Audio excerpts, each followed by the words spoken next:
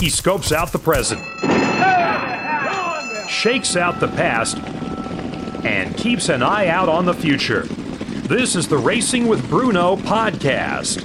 Now, from Delray Beach, Florida, here's Bruno DiGiulio. Well, this was supposed to be Southwest Recap Week at Oaklawn Park after we had two of our Kentucky Derby preps in the books.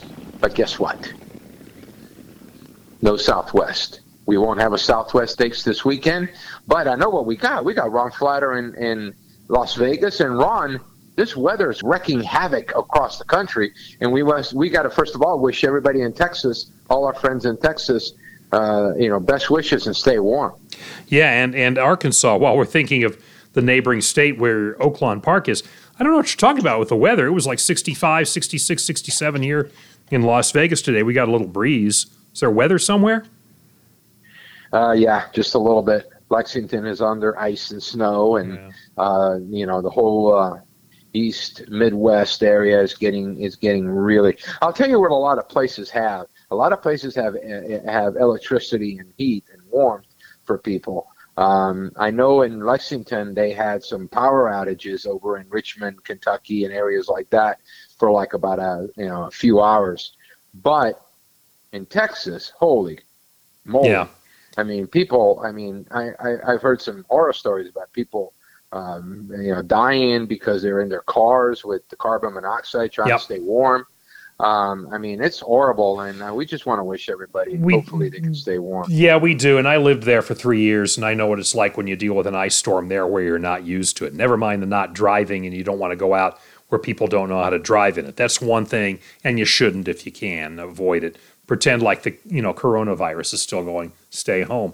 But the other side of that is when you get ice on the wires and the lines and they get downed and you lose power, and if your power leads to your heat and all of that, you're not used to this. And I get it. And what's going to happen on the back end of this is the flooding that's going to happen when all of this stuff melts. So you get a double whammy. And I feel for anyone who's down there. And so if you took offense at my being flip about the weather, I get it. I lived in it in New York. I lived in it in Texas. I lived in it in Connecticut. So I get it. And so I wish you well. And I will say this, that there is something good on the other side of all this. And we'll touch wood and have a few prayers for you too. Absolutely. And by the way, you know what also is not in ice? A golden rail. Yeah, this is something that came up on the Zoom call that you had on Tuesday, and I'm writing about it. By the time you hear this, you might have already read it at Horse Racing Nation about the gold rail at Aqueduct Saturday, Sunday, and Monday. If you look at trip notes, comments, footnotes, what have you, inside trips, you had all sorts of horses wearing a number one saddlecloth winning, and so gold rail, and Andy Serling said gold rail, and David Aragona from Timeform, who writes the morning line for Aqueduct, said gold rail. And so gold rail, right, Bruno? No, I don't think so. I think we went over it pretty good. We went over it pretty good, and we're going to go over it on this podcast about it, and people are going to get to hear my view. But when you have horses drifting off 4 or 5 off the rail down the stretch, they're not on the rail. They're not. And when they're racing, maybe 2 paths off the inside, that's not. There's a different explanation for it. And we're going to get into that. There you go. I was just going to say, you could push the button and make it happen. Let's watch these from the gate, and let's see if they are on the rail. Who's the winner in this race? The 4? Look at the 4. Try to keep the 3 from getting to the rail. 3's already on the rail. Watch the 4 and what he tries to do. He tried to intimidate him to get off the rail. He tried to pin him down inside. Probably they didn't know the rail was good right now. Ron, who wins this race? The 4? 4 wins. Okay, he was too wide down the backside, and he's 2 off the rail on the front, in the stretch. The 3 horse that was down on the inside stops and finishes last, I think. So is this a rail bias? off of this? No. The two horse was on the outside of the 3, and the 3 stopped. So there goes that idea on that. Let's go on to the second race. So to recap it, in the first race on Saturday at Aqueduct, the horse that won was 2 off the rail. The horse that was on the rail, the 3 stopped and faded back. The 2 horse was never down on the rail until very late. I mean, the winner was down on the rail until very, very late. He drifted in. So no, he was not down inside. It's not, to me, it's not like an inside bias in that first race. Let's see what happens here. They're 2 off the inside. Looks like Gulfstream where you said they ride off the rail to bait you to go to the rail. Right. But the 1 is still sitting. Look how far he's off the inside. Now the 2 comes up on the inside. The 1 stops. The 3 stopped. The 2 was on the inside pretty much most of the way. How far is he off the inside? 3. Two pass. He goes down on the rail now because the 1 never dropped down, and he's out of loose rein. He's out of horse. He's trying to keep him going. I agree. It looks like it was a function more of saving ground when he saw the 1 tire. He moved right along the side. No horse. The 1 had no horse. He just came up. He knew that the 1 was going to drift. He had no horse. And so now you have the 3 that was on the lead. The 4 was on the lead on his outside, and they're all out, and they were never close to the rail. The winner came from off the pace and won easily.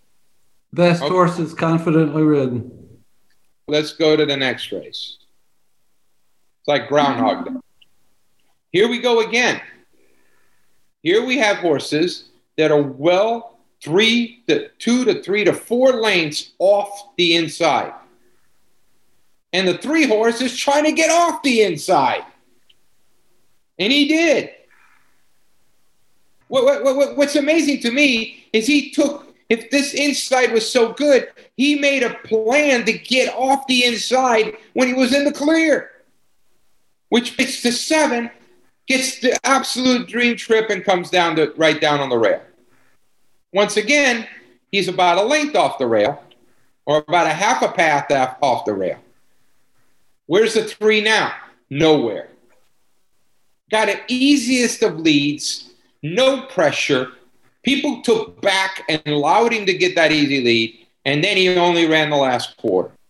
So to recap this race, the 1 horse that could have gone to the inside and gone to the lead was the 3. He decided to take back and come off the rail. The 7 inherited the lead, dropped down inside, and was gone because nobody put any pressure on him. Next race, the 4th. Now the 2 horse drifted in at the start. The 1 broke slow. Here again, just looking at the rider's body language, nobody wants to go down inside. Nobody wants to get caught down inside and get taken off. Look at the guy on the 5. The 5 could have gone in there, and he decides to grab. Look how much he's grabbing on the one with the yellow cap, right behind the green guy. None of them are in any hurry. None of them. Look at the guy on the 5 strangling this horse when he had a chance to move up inside and probably get an advantage. Still got nowhere to run. So now he's going to go and try to bowl himself 5 wide, 3 wide. Who's the winner here, Ron? 5. The 5, right? 5 wins. The 2 horse was on the rail and he's nowhere. 4 horse was too wide and can't finish. Go to the 5th race. There's no rail bias here. There's no speed bias here. This is all jockey-made trips.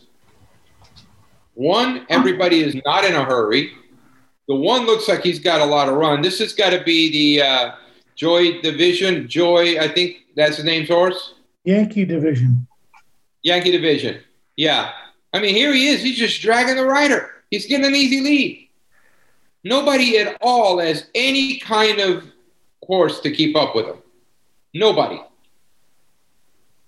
I don't care what track you're on. This horse wins 9 out of 10 times.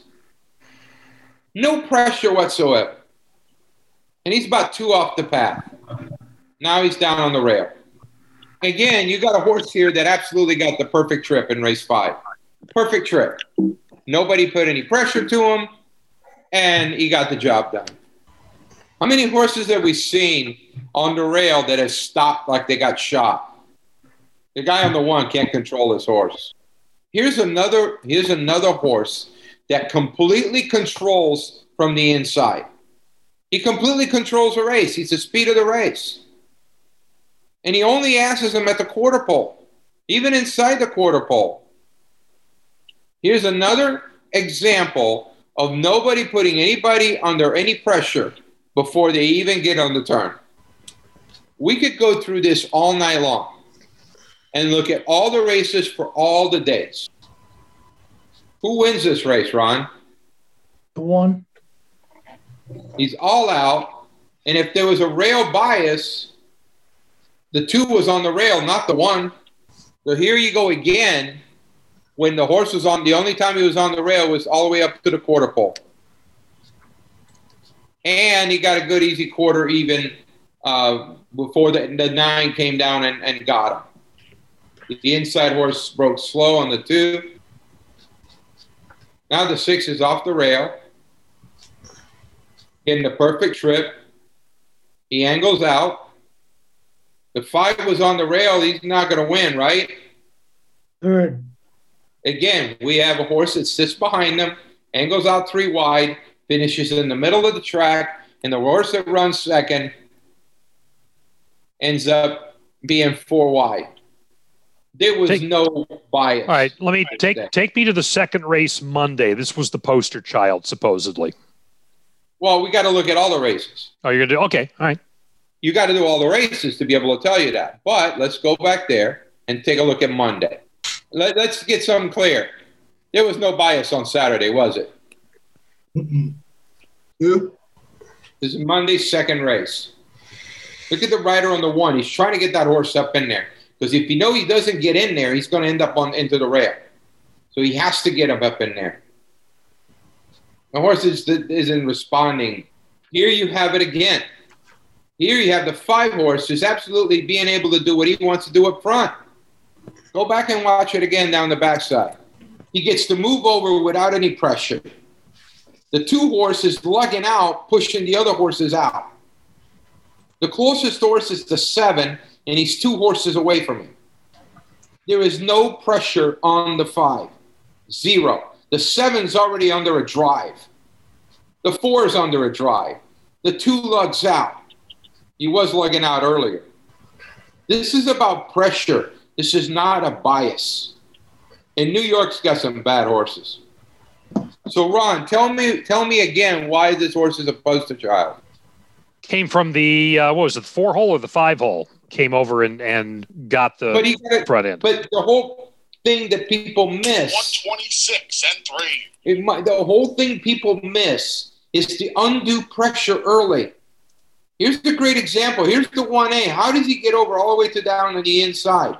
And the 3 horse decides to get off the rail. Look at the hold on the 6. Look at a hold on the outside horse.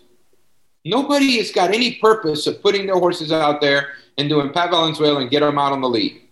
They're all very happy to do this. The last couple of years, Bruno, it's been trending that's how that New York colony rides. They don't get up and make a race of it early, and it's really frustrating when you got 3. Anyway, it's a common practice, even when the regular big boys are around too, and these guys are just learn from them. Look at the 6. Look at the hold on the 6. Look at the 1A. The 1A got his way down on the inside. If the rail was good, 6 wins, right? If the 6 didn't win from there, he's a bad horse. 1A wins. Yeah, but look at him drift out. Is he riding on the rail? Is he riding on the rail? Is this a rail bias? 9 wide. They're full of shit in New York when they talk about rail biases. They just are. When they start talking to you in New York, or you see Saratoga, and you hear them talking about rail biases, go back and watch the head-ons. And you'll look at them and say, these guys absolutely know they know nothing of what they're talking about. Because in all of those races, In all of those races, those horses were not on the inside. The 1A in that race went all the way up to the 8th path. Oh, he won with a golden rail. What golden rail? He's in the 8th path. I think, Kevin, you mentioned about the jockeys. My head spins around when I hear these talk about biases. There was nothing that happened on those videos to say that the horses won because of the track. They were won because horses were on the lead and given an easy lead, no pressure. The horse drifts out to the middle of the track and wins. You know why? These are bad horses. They're bad horses. They're not classy horses. But yet in New York, they up the speed figures. So all of a sudden, you get a horse that's running 88s and 90s and 92s, really should be running 82s or 78s. It happens at Saratoga all the time. Chancelot was a great example. So was Imperial Hint. So when you do this on your own and you go and look at the head-ons, it gives you a different perspective. It gives you a perspective of understanding that most people that tell you something don't know what they are talking about. If anybody said the 1A in that race took the golden rail, I have no words. Brad Fries said something to me a long time ago. He looked at me one day, he says, Bruno, this game is all about bullshit.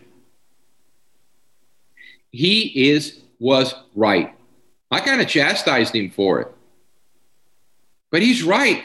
I should apologize to him. Actually, I did one day. I called him up, and after I've been here East a few years, I say, I want to apologize to you about something. He goes, why? I said, a long time ago, you told me the game was bullshit. It was about bullshit. It was all about bullshit. And I basically kind of read you the riot act that it wasn't. You were right. I was wrong. I don't want to add to the bullshit. I don't want to add to the bull that gets fed to people. But Ron, the talk about the rail, I want to hear it from you. What do you think now? Not so much, and I'm going to quote you tomorrow. No, you can say it. Bruno thinks you guys are full of shit. You can tell them. You can say, hey, I'm just delivering the message. Hell, they don't like me anyway. Who cares? I'll make it hate me a little bit more. No skin off my back, And I think Andy Serling was correct in not wanting to dive into it.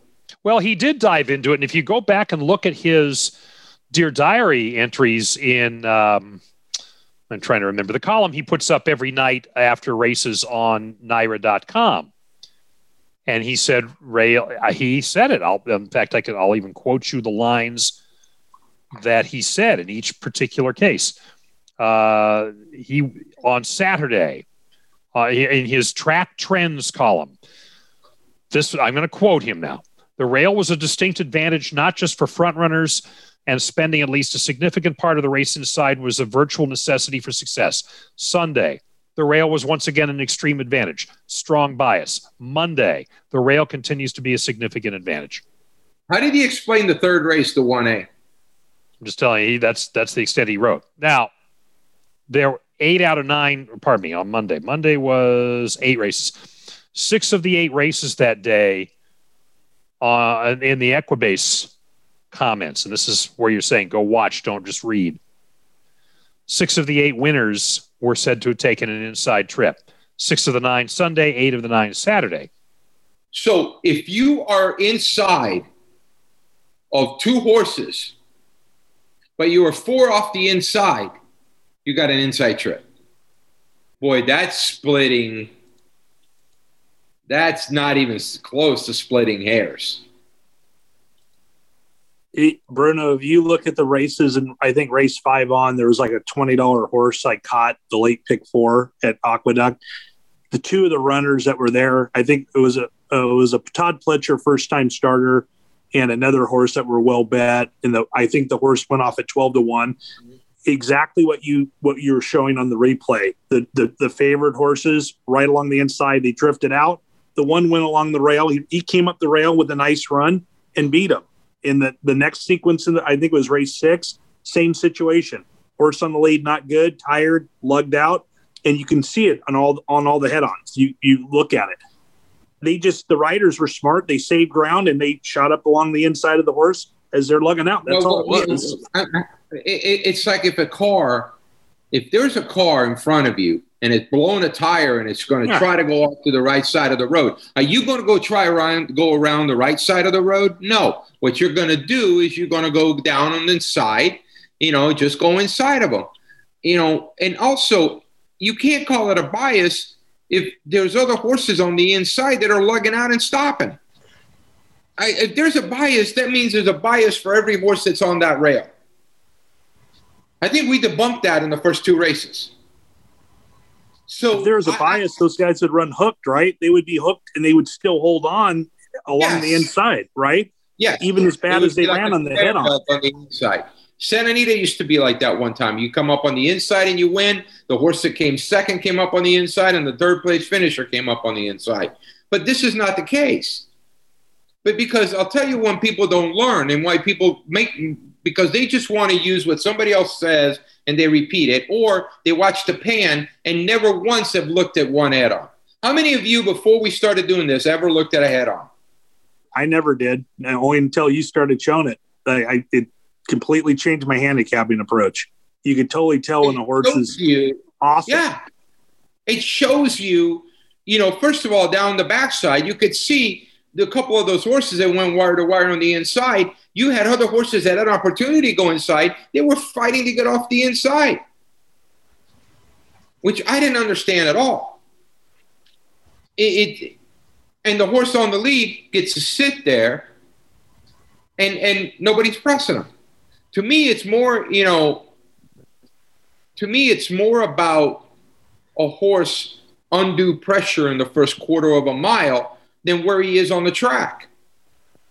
Now, also, that track in New York has got to be this deep. I don't know why they make it that deep. So what happens, it's harder to rally in the stretch because you're basically, you're running a merry-go-round track. When it's loose and deep, horses can't get a hold of it. It's like you running on the sandy beach of the area, on the drier sand on the beach that's like this deep. You can never get your footing. And that's why they get slow times. Some speed horses do well on that because speed horses gets out, they're athletic enough, they get out there, and then everybody just threads water. How much of that is because they're maintaining Belmont more because of the workout schedule there than they are at Aqueduct, where they're just there for racing? No. It's all the PETA thing. Yeah, it's just a completely different winter surface. It's heavy like that. When it's heavier like that, it's just like off turf, heavy turf. Speed does really, really well. Nobody gets a hold of it. The speed just goes right over the top. We were talking about track superintendent speak in comparison to what we understand. They'll say, well, the track is really dry and it's slow. Handicappers hear that and say, oh, closers. No. Speed. Why? It's closers. It's tiring. Well, it's tiring for everybody. If they can't get a hold of it, closers need to get a firm ground to be able to get a hold of it and push off to finish.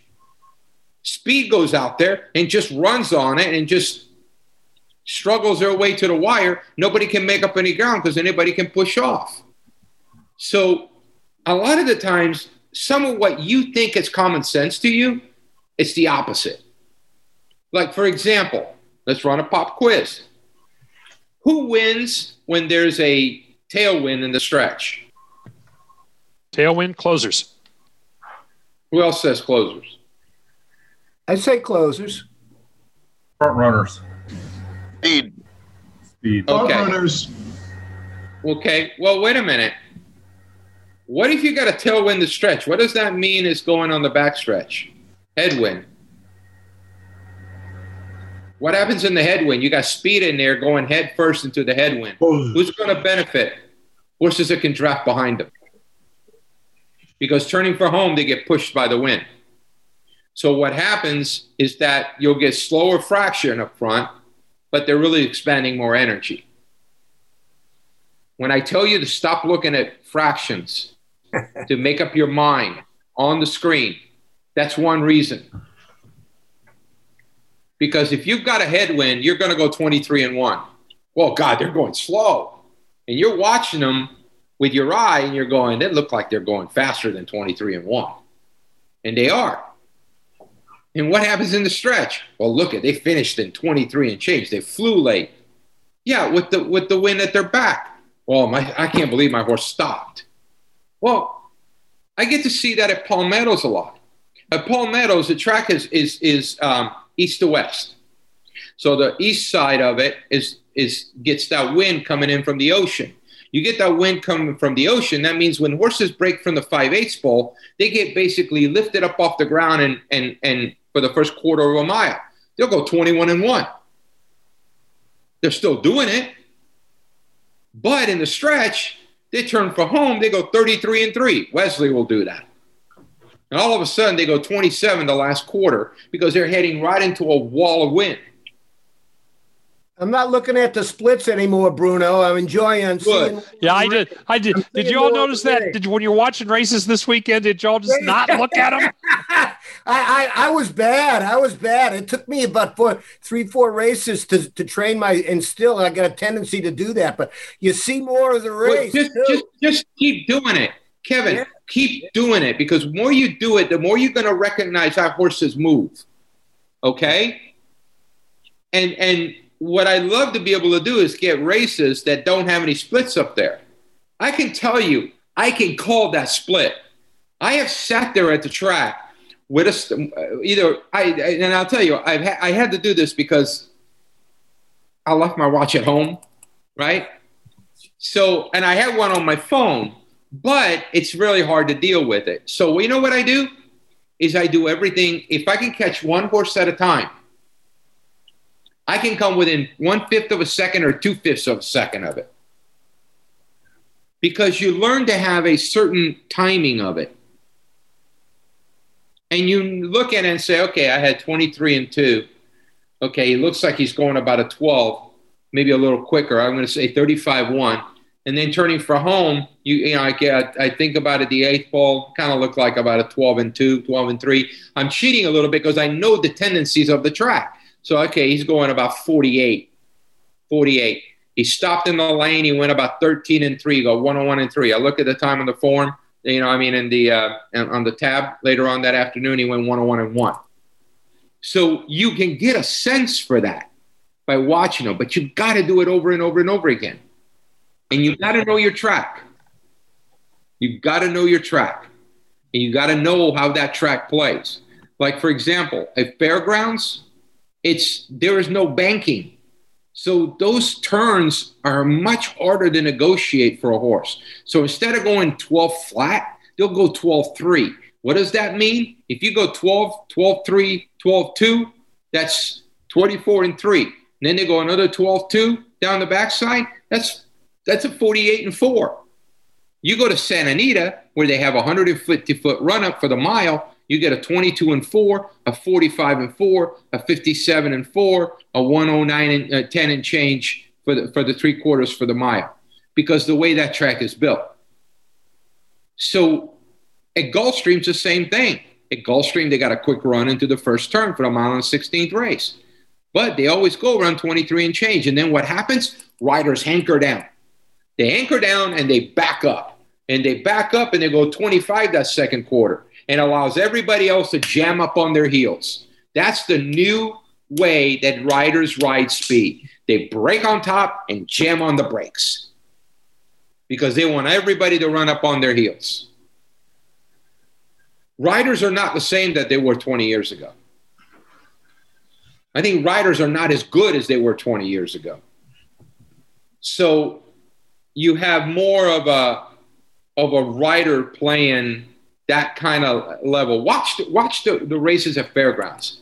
And watch Mitchell Murrill is one to watch. I think sometimes he makes the most bonehead, typical mistakes. He'll break on top, he'll go to the lead, and he'll hammer down. He'll get to the inside, and he'll be sitting there like this. Like, dude, how about going 24-2, 48-4, 49, where you can get them to relax and not have to hammer and hammerlock everything you got. You hammerlock a certain horse, they won't run. Soft hands. But a lot of guys don't have soft hands. You always got to do something. They're always doing something on the horse. There's a lot of horsemen between their legs. Yeah, right. But that my favorite one in the morning is watching guys trying to bring their whip out of their back pocket. That isn't one of the most comical one. I had a guy one time for a 16th of a mile, couldn't get his whip out of his back pocket. I'm looking at it going, if I was the trainer and I'm watching this, I would have cold cocked that kid with the whip when he got off the horse. How do you train a horse when a guy a 16th of a mile is trying to yank his whip out of his pocket? Keep it in your hand, pal. You want to be a jockey? You keep it in your hand the whole time. Ride with your hand and your whip. That's how you ride. But when you watch that and you watch it in the morning and you're watching then in the afternoon and you're watching some of those riders, you just go, what the heck are you doing? And you've got to really recognize that, because when you recognize that, you can see and say, oh man, this guy needs a new jock. Somebody that's got good hands, that is sensible. Brian Hernandez looks as good as on a horse as you can get. He makes mistakes, but I'll tell you one thing though, he is smooth. And that's what you want to see, smooth on a horse. And I think that's another problem in New York, and is that colony plays too many games. And a lot of them I don't think can ride anyplace else. How's Raylou Gutierrez doing? Where did he go? Do you know? Raylou Gutierrez from New York. Where did he ship to? He's over in Sam Houston right now. How's he doing? Anybody watching? Terrible. The same mistakes he always made when he was over in New York. Same deal. None of us have been on a horse, okay? None of us have ridden competitively. I understand that. But we've also watched enough to know the good riders. The Gary Stevenses. The Jerry Baileys. Raylou is doing okay at Sam Houston. Yeah. He did hard. He got Turfway for a couple weeks and couldn't get a win. Yeah. Well, there's a lot of, I always look at it when a rider is coming off a layoff or he's coming off time off or he's going to a new circuit. There's always that trial time to get his timing down. The good ones, they get their timing down in a hurry. Irad is phenomenal. He moves over in a new circuit and he's right on the beam. I may not be a fan of Irad in a lot of ways, but I think he is a phenomenal rider and he's got a great sense. Jose is a little bit behind him, I think. Carmouche rides the speed in New York. Yeah, he does. I will tell you, Raylou Gutierrez is second right now and wins at the current meet at Sam Houston with 17, trailing Stuart Elliott with 32. Stuart can ride. Remember Stuart Elliott? He gifted Asmussen mounts. He's a veteran. Yes. He's a wily veteran. He knows the little things he can do to get a horse to run. Raylou will do well, because he never had a chance in New York. In New York, he was sitting all behind the Ortiz brothers. He was sitting behind all these other guys. Those guys don't give you a chance. In Sam Houston, it's like a horse that's been running in New York. Now he's going to get dropped down to Sam Houston. He's probably going to do well there because he's been facing better competition. But who was it who just said with Stewie, it's because he's with Steve Asmussen for so many mounts, right? Right. Who said that? And I'll tell you, you ride for Steve Asmussen, you've got to ride the way he wants you to ride. You can't screw up for Steve. Steve is tough. He will fire you. Raylou is getting some Asmussen mounts at Sam Houston. Yeah, and once he gets indoctrinated into the program, you'll see him do very well. I remember when Asmussen was riding Julien Leparoux first call at Churchill. You never seen Julien Leparoux ride better. He was on the lead. He put horses in races. He didn't strangle. when Bobby Franco used to get a hold of riders, he turned them into good turf riders. Corey Black used to tell me all the time. He goes, oh, I hate it when I had to go 3-4 wide and I had to come back and talk to Bobby after the race. You know, he hated that. He wanted you on the rail. Didn't matter. He wanted you on the inside. He did not want you go on the outside. He basically taught Gary Stevens. You know, Ken DeSormo was on board his horses.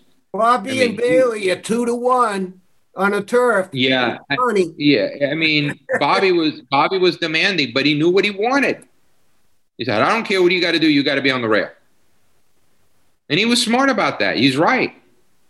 You watch at Gulfstream and you watch how many bad riders send horses 4 or 5 wide on the turf. And then they wonder when they got nothing left.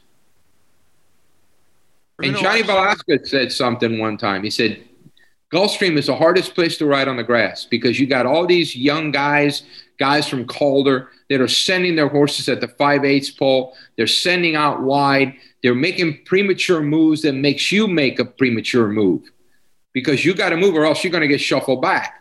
So a lot of the good riders have to not only deal with their mounts and deal with their trip, but they got to overcome these idiots that are basically shoving their horses 5-6 wide early. When I get my horse and he's 4 wide or 5 wide on the first turn on the turf, what do? You just throw your hands up. You go, I'm done. I'm done. What are you doing out there?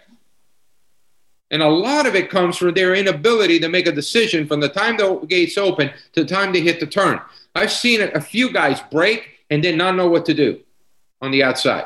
Where am I going to go? Am I going to go? I'm going to stay here. Or they stay inside and they don't want to do anything. They want to just sit there. Push up inside and put yourself in the race. No, they're afraid to do that. They're afraid they're going to shuffle back. So they take back and all of a sudden they're down back to last. How many times you've had horses do that, Johnny? Guy's in a great position. He gets himself shuffled back.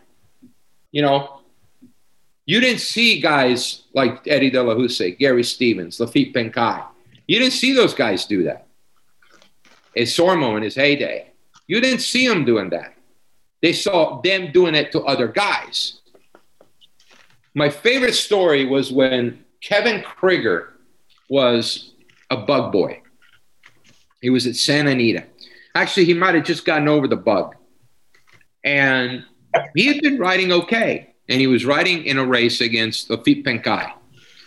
And I remember I liked Kevin Krieger's horse, but I'm like, Lafitte Pencaille, you know, he finds ways to win. So Lafitte is on the rail, and he's on a horse with speed. And Steve Turlock can laugh and nod his head on this one. How many times we saw Lafitte do this? So Kevin Krieger is sitting right behind him. He angles out, gets around the outside, and he's got him. He's got him by half a length, you know, down the lane. And he's got him maybe for about 3/4 of a length with about 10, 15 strides to go. And Kevin starts to get up in the saddle, and Lafitte comes inside and nails him at the wire. And Kevin Krieger went like this. I'll never forget that, sitting in the press box right at the wire. And I go, that kid just got outrode. He just got schooled. My buddy, Rudy Del Judas, who trains my horses, was a jockey for a number of years in New York and Florida. He told me a story. He said, I was riding a speed horse that I knew didn't have the stamina to go if he got pressed. So I'm on the lead. I bet on my horse because I thought I'd get an easy lead. So I'm on the inside and I'm on the lead. And this bug boy comes alongside of me with this long shot. He's got a lot of horse. And he goes, I looked over and I'm like, oh, man, he looks like he's got a horse. So Rudy looks over and says, I'm done here, but I'm just going to go to make it look good. I'm going to go. You stay right here. You'll win. And the kid goes, okay. So Rudy moves on the turn, opens up 3 lanes, and beats the kid by that much. Rudy said he was laughing all the way on the gallop out because the kid listened to him, you know? He goes, I couldn't believe that the kid listened to me. So after the race, he's in the winner's circle and he sees the kid walking with the owner and the trainer's yelling at him, "Why did you let him go? Why did you let him go to the lead?" And the kid looks over at Rudy and says, "Well, he told me he had no horse." And Rudy said, "I felt bad because I got the kid in trouble. But the kid should have never listened to him."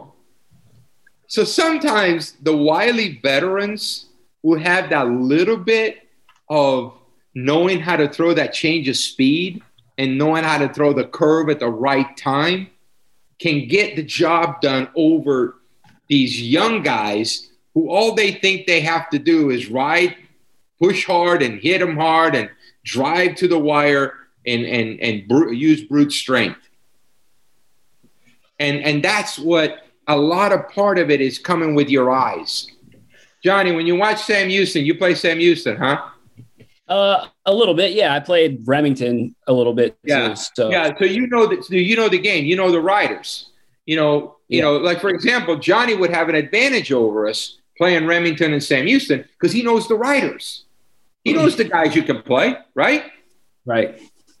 Cabrera. Well, yeah, and sometimes you get the Krieger story. You get that young guy coming in, and you're going, "Oh, Cabrera's just going to eat this guy alive," and they do. Johnny, quick read. Senor Buscador, Luis Quinones rides him in Louisiana after he gets the 2 wins on Lasix at Remington, and now didn't look like the goods at all in the Risen Star. What's your read? Well, I read something on Twitter, somebody saying you just can't win like that at that track. Like the way Senor Buscador runs, you're never going to come from that far back. I don't really know. But that race just didn't set up for him at all, and I think that race he won at Remington was just, who did he beat? Cowan? That's exactly. He's exactly right. Ron, he's exactly right. Yeah. I watched that race. And watched this first race, and they all fell apart in front of him. And in the second race, Cowan is a 5.5 furlong sprinter now. He's not that good. He got a perfect trip, and he didn't kick on. They all crapped out down the stretch, and here he comes, and made him look better than what he is. Definitely. He's a nice horse. I'm sorry? He had a high buyer, but which was BS. Right. Yeah. On our numbers, he didn't. Our numbers, we adjust by the class of the track. He didn't, because we adjusted him. Mm-hmm. And Ron and Johnny's absolutely right. He didn't beat anybody. Well, that's the thing I keep coming back to with Remington. I mean, you get sucked into this whole thing, and I completely faded Senor Buscador on Saturday, largely because of the Remington factor. I'll tell you what. You notice I didn't say he didn't beat nobody, because nobody ran second to a lot of good horses. Just saying. But, my whole point is that I watched that race, and visually I felt they fell apart. I think they came home in the 2-turn race he won at Remington. They came home in around 50 and change, at 51. So that means he finished in 49-4. No, that doesn't cut it on a race like that. He ran his best race. He just wasn't good enough. He needs everybody just to completely collapse in front of him. But thank you, Johnny. Thanks for the insight from those circuits, because we don't get to watch them as much. Who's your go-to rider that you like to play at Remington Park? At Remington? Like I said, I mean, Asmussen's live with Stuart Elliott, obviously. But I don't know. I got so many jockeys in my head. I got the colonies kind of mixed up. I guess Luzi, I guess Luzi, he's always solid. Yeah. Cabrera rides at Remington, right? I'm not. He's at Arkansas right now. Too. And then at Oakland. I'm confused. He's not at Sam Houston now. Yeah. The one thing I'll tell you, watch for across the country who rides for Steve Asmussen. Well, last year you could bet Deshaun Parker, Sam Houston. Now he's a Turfway. He got all the Asmussen mounts. Yeah, he got a lot. I mean, he was like, what was he, leading rider last year? Yeah, and for him to do that, he has to perform, and he has to ride the way Steve wants him to ride. Yeah, I think he's only at Turfway because his be close to family in Cincinnati or something like that. Freezing his butt off. I expected him to be back at Sam Houston since he always does so well there, but there could be other things involved too. And he hasn't been amazing at Turfway, I don't think. I mean, he's been solid. He got the Ward mounts when Corrales was just suspended, or he had some days for like 2 weekends, so he got some Ward mounts then. But that's a great leadway. Wesley Ward. Watch who Wesley Ward puts on his horses. When he uses the Velasquez and the Ired Ortizes and things like that, I don't put too much stock into it. But I love it when he uses the Gerard Corrales, when he puts Julio Garcia, when he puts the little jocks on there. Those guys can ride. Wesley used to be a Corrales is going to be good. He's going to be really good. He is. You got to watch him because Wesley will put little known riders and get him. He brought in Rafael Hernandez one time. He brought him over from somewhere and he was riding winners for him. He loves to be able to get little jockeys that nobody knows on his horses because he gets prices and trainers betting. Who knew? As we're looking at these jockeys who come out of colonies that we don't know much about, and we're looking for these rising stars like Corrales, it reminds me, and it brings me to something Tad has just texted a little while ago about Fonner Park. Fonner Park will not do the Monday, Tuesday, Wednesday thing anymore because that was to fill a void when we were in the middle of the beginnings of the pandemic. They're going back to Friday, Saturday, Sunday, and they start this week, weather permitting. They're going to get run over.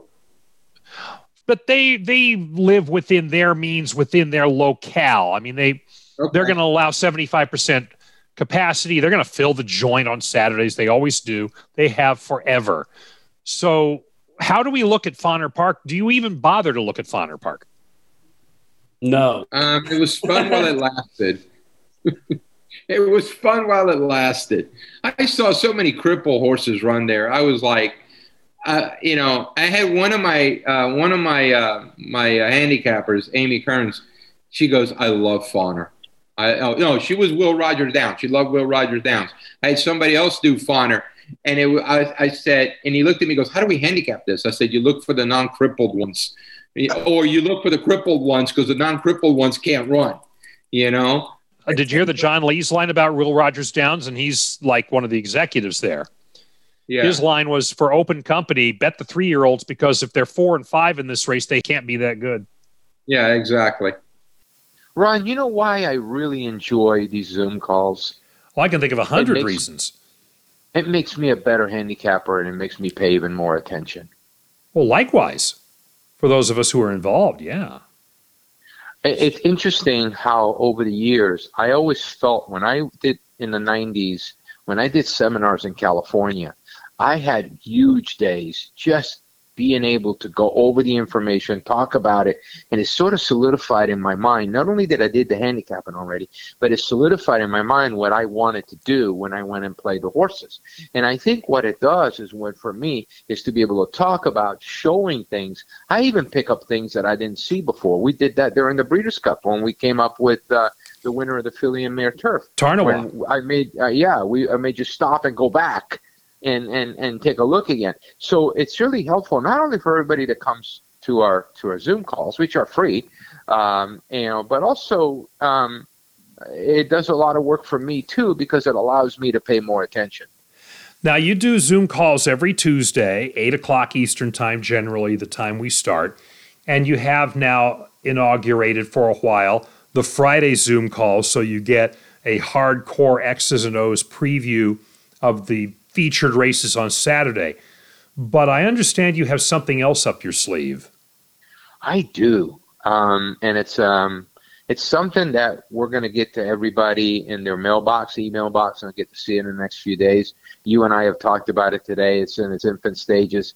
But it's going to be a situation where people can sign up for all our racing Fridays Zoom calls. I think I've got scheduled, starting with the Southwest and the Fountain of Youth, I think I've got scheduled 25 Zoom calls that revolve around major events, and we're going to have a Wednesday one, which is for members only, and we're going to be going especially when they get into the 2-year-olds. We were becoming all the 2-year-old races for that week we just witnessed.